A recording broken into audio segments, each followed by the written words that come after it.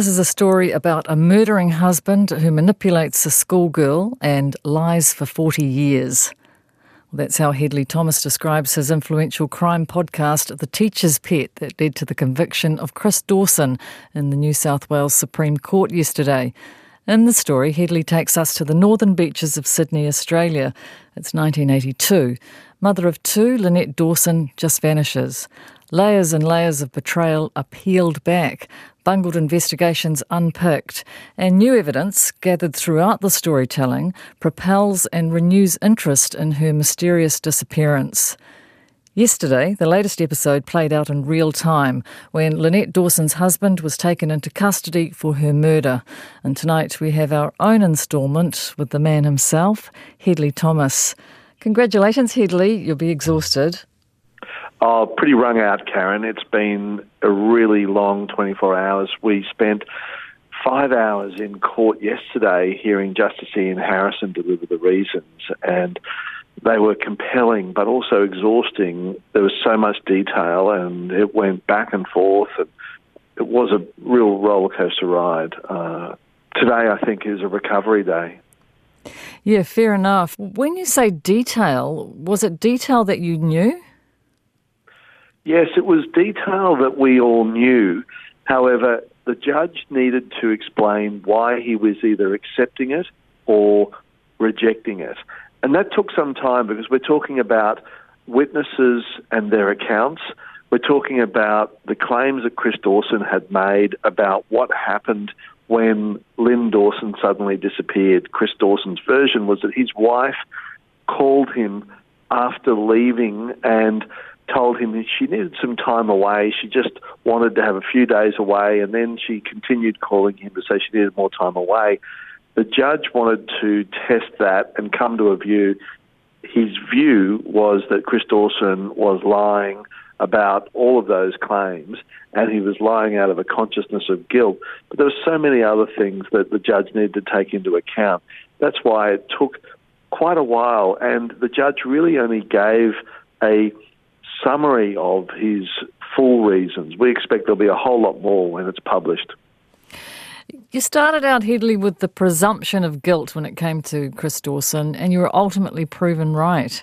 That must give you a great sense of satisfaction when it comes to the justice in this. I started out believing that he probably killed Lynn Dawson, that he was the only person who would be a suspect in her disappearance if in fact it was foul play, and I believed, as did two coroners, that it certainly was foul play. As the investigation developed and I talked to more people, I became very sure that he had murdered Lynn Dawson. But that was not novel or new. Lynn's family and friends had held that view for many years. They knew Lynn would not voluntarily just walk away from her children, not have any contact with them again. In fact, only contact the one person, Chris Dawson, whose conduct had made her so unhappy, given that he had wanted to start a whole new life himself with a schoolgirl who became a babysitter in the family home.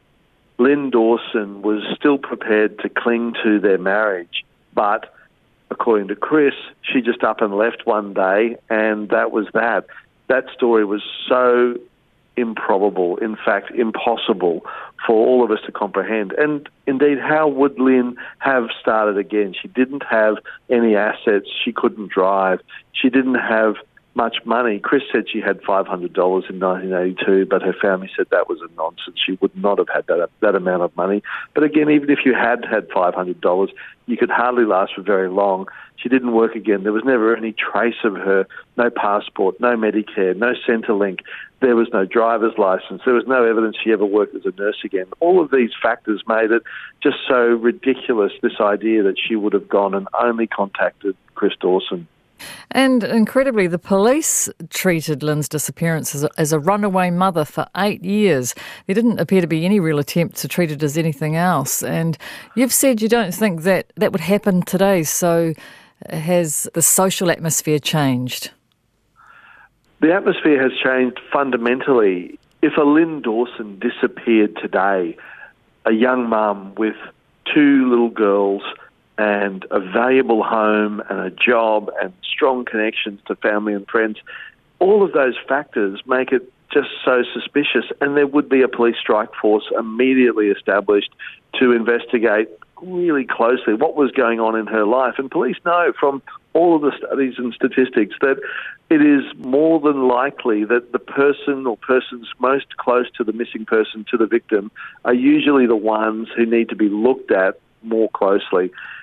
None of that happened in 1982 on the northern beaches of Sydney because Lynn Dawson was written off by her husband, who spoke to the police, as a runaway mum, as a woman who would abandon her family because she just had a bad night with one of the girls who was hard to put down and was crying through the night. So ridiculous. How was she ever going to support herself? But the story was accepted. And for 8 years, as the trail went cold, the cops did nothing. Then in the early 90s, the investigation was picked up, and only because the former babysitter, the former student who had become Chris Dawson's second wife, she left him. She returned to Sydney from Queensland's Gold Coast, where she had a child with Chris Dawson and had been living with him near Chris's twin brother Paul and his family. But when she returned to Sydney, and she says she returned because she was very fearful, she went to the police and told her story that Chris Dawson, she believed, had murdered Lynn as a result of his infatuation with her. How, when those circumstances exist, would you not look at the husband and say, what powerful motive he had? But that didn't happen in the 1980s, even though Lynn's friends had pointed it out to police. They said, look at the circumstances here. This is so suspicious. Lynn loved her kids. She adored them. She couldn't have children for several years and until surgery. Why would she just abandon them and her home and her husband and stay away? And how would she support herself? None of it made sense. But, again, the cops were so slow, so hopeless in those early years. That wouldn't happen today, at least now. And partly it's because we understand so much more about the circumstances of crimes committed in domestic situations, the more likely propensity of the male partner to be a perpetrator, as well as the fact that I think we are so much more connected now, Karen. You've got online and social media and the potential for alerts to be raised within minutes of someone disappearing. We become aware of something like this almost instantly. In those days, of course, no internet.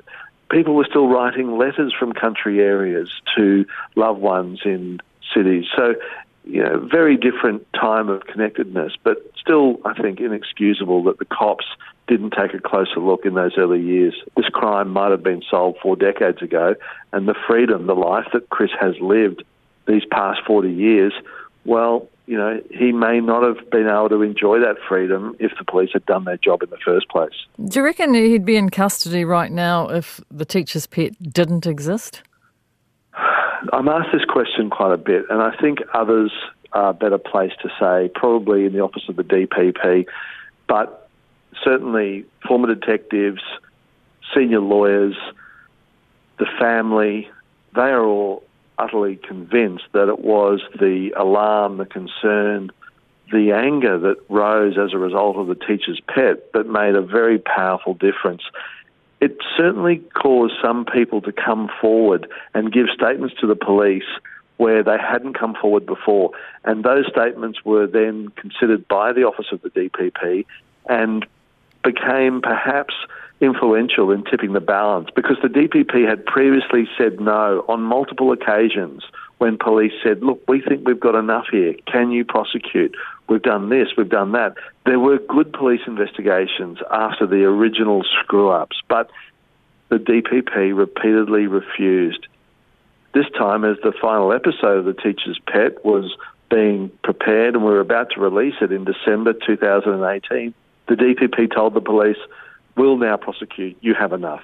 Gee, yeah, the very thing that brought the case to laser focus, it could have imperilled the passage of justice, if you like, because Justice Harrison criticised the teacher's pet for a less than balanced view on the case. So were there any moments that you were actually genuinely worried that the podcast may hinder rather than help?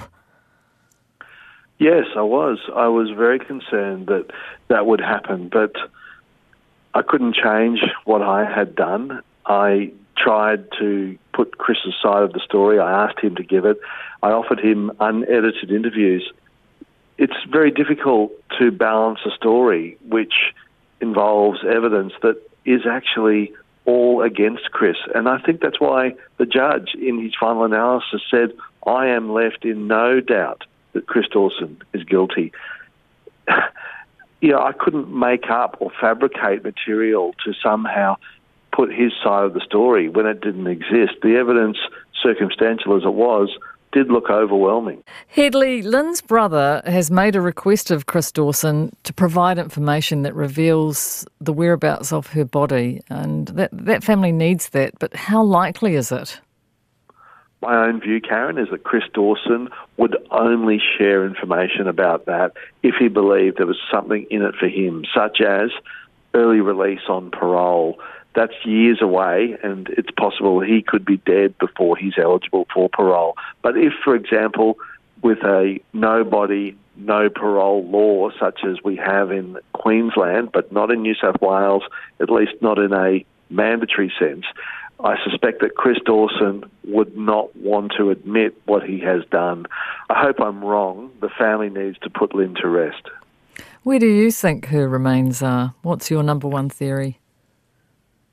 I suspect that Lynn Dawson is somewhere between Bayview and Southwest Rocks, where Chris drove to pick up the babysitter with whom he was determined to return to the house and make the stepmother of his children his de facto and then his second wife. There's a lot of ground, national park, bushland between Bayview and the Southwest Rocks. I want to talk about obsession just for a minute, because Chris Dawson moving a pupil into his home, murdering his wife, that's a very strong obsession. It was as if he lost his mind over this teenager. She was beautiful and he took enormous risks to be with her. He had tried to leave Lynn in several different ways so that he could start a new life with her. And when each of his attempts to leave his wife, to leave the family home, to start a new life with this student failed, he feared he was going to lose her. He was absolutely devastated at that prospect because she was the only person he believed he could have a happy life with. It was a very lustful attraction on his part. The sexual encounters were described by Justice Ian Harrison, multiple opportunities that he took in the family car. Wherever there was an opportunity, Chris Dawson took that. And as the judge said, he was extremely enthusiastic in that pursuit. But Chris Dawson understood that the student who was on a schoolies trip with friends at Southwest Rocks when Lynn disappeared, he understood that she was ready to call it quits. The relationship was just too stressful. She was at a schoolies trip, camping near the beach with boys her own age. There was a real risk that Chris would lose her to another 17-year-old, and wouldn't her life have been so much happier if that had happened, if she had just gone back to seeing someone her own age and been rid of this influence that Chris Dawson had over her. But he was determined that would not happen. And within a couple of days of Lynn being murdered, he was picking her up at Southwest Rocks. It's a good 5-hour drive from Bayview. She was in the car, and he brought her back to the house at Bayview, into his wife's bed, into the marital bed. And it was, as the prosecutor said, out with the old, in with the new. You called the podcast The Teacher's Pet, and that must have been quite a big decision because in case the blame for the situation unwittingly landed on this schoolgirl at the centre of it at the time, because she too was a victim in this, wasn't she? Caught up in this teenage passion with her teacher. Yes, she was, and groomed clearly by a man twice her age, a teacher, so an authority figure. The idea to call it The Teacher's Pet came from evidence that her younger sister gave. And it was evidence that I could actually imagine. I saw it when I read the witness statement. What she told the police was that at school, at Cromer High, children at the school would tease her and her older sister and start singing the lyrics of that song, Don't Stand So Close to Me, about a teacher who is in a relationship with a student. That song was released and became a smash hit around the world right around the time Chris Dawson's connection with the student started. That gave me the idea for it. I understand the concern that some people have had, that it has objectified her. I hope that when people listen to it, though, they appreciate that, in fact, the story is significantly about a murdering husband who manipulates a schoolgirl and lies for 40 years. And that murdering husband, he's 74 now and reported to be suffering from dementia. Is he? Well, I don't know too much about his medical state. In fairness to Chris Dawson, it would be unsurprising if he had suffered head injuries because he was a first-grade rugby league footballer for the Newtown Jets. He had played football for the East Rugby Union Club. And I think it is now well understood that the knocks that footballers take can cause long-term damage. So I don't want to be cynical about his mental health. And can I say, just from a purely artistic perspective, the script for this podcast series, it reads so well. The imagery is very rich. Did you enjoy scripting it? Look, I think that the people with whom I was working, the scenery, the places that I was visiting, Bayview on the Northern Beaches, these are evocative places, and the individuals, the characters, the witnesses, they were so compelling. And I suspect that they drew out of me something I didn't think I could do in conveying the texture and richness, and I wanted to try to convey their stories as authentically and honestly as possible, and hopefully through the writing that was done. But at times the deadlines and the challenges and pressures were just overwhelming, and I wasn't sure that we would even get the episodes out on time, because as a weekly episode was unfolding, I had to write a new one and get it scripted and narrated and produced and so on. And as that was going on, more evidence and information was coming in from listeners. People who had kept quiet for many years wanted to have their say finally. So at times it was a very frantic exercise, and I'm glad you enjoyed the writing, but the audio at times is pretty ropey. I think my audio skills have improved a little bit, I hope, in terms of recording. Yeah, well, I imagine now that you'll be a very strong contender for a TV series, wouldn't you? I hope not, Karen. I'm much better off behind a microphone. I'll take your word for that, Hedley. Can we just end by bringing it back to the victim here, which is Lynette Dawson. What kind of a person was she? She was the family's great organiser, the extended family's go-to for the organisation of parties, birthday parties and Christmas events, anniversaries. She was the one who had the best diary. She never forgot someone's special occasion. She was thoughtful. She was gentle. She was completely besotted with her two daughters. She didn't know that she'd be able to have children. When she was able to have children, she clung to them because they were her life. She was utterly dedicated to Chris. He was her high school sweetheart. They went to Sydney Girls High and Sydney Boys High.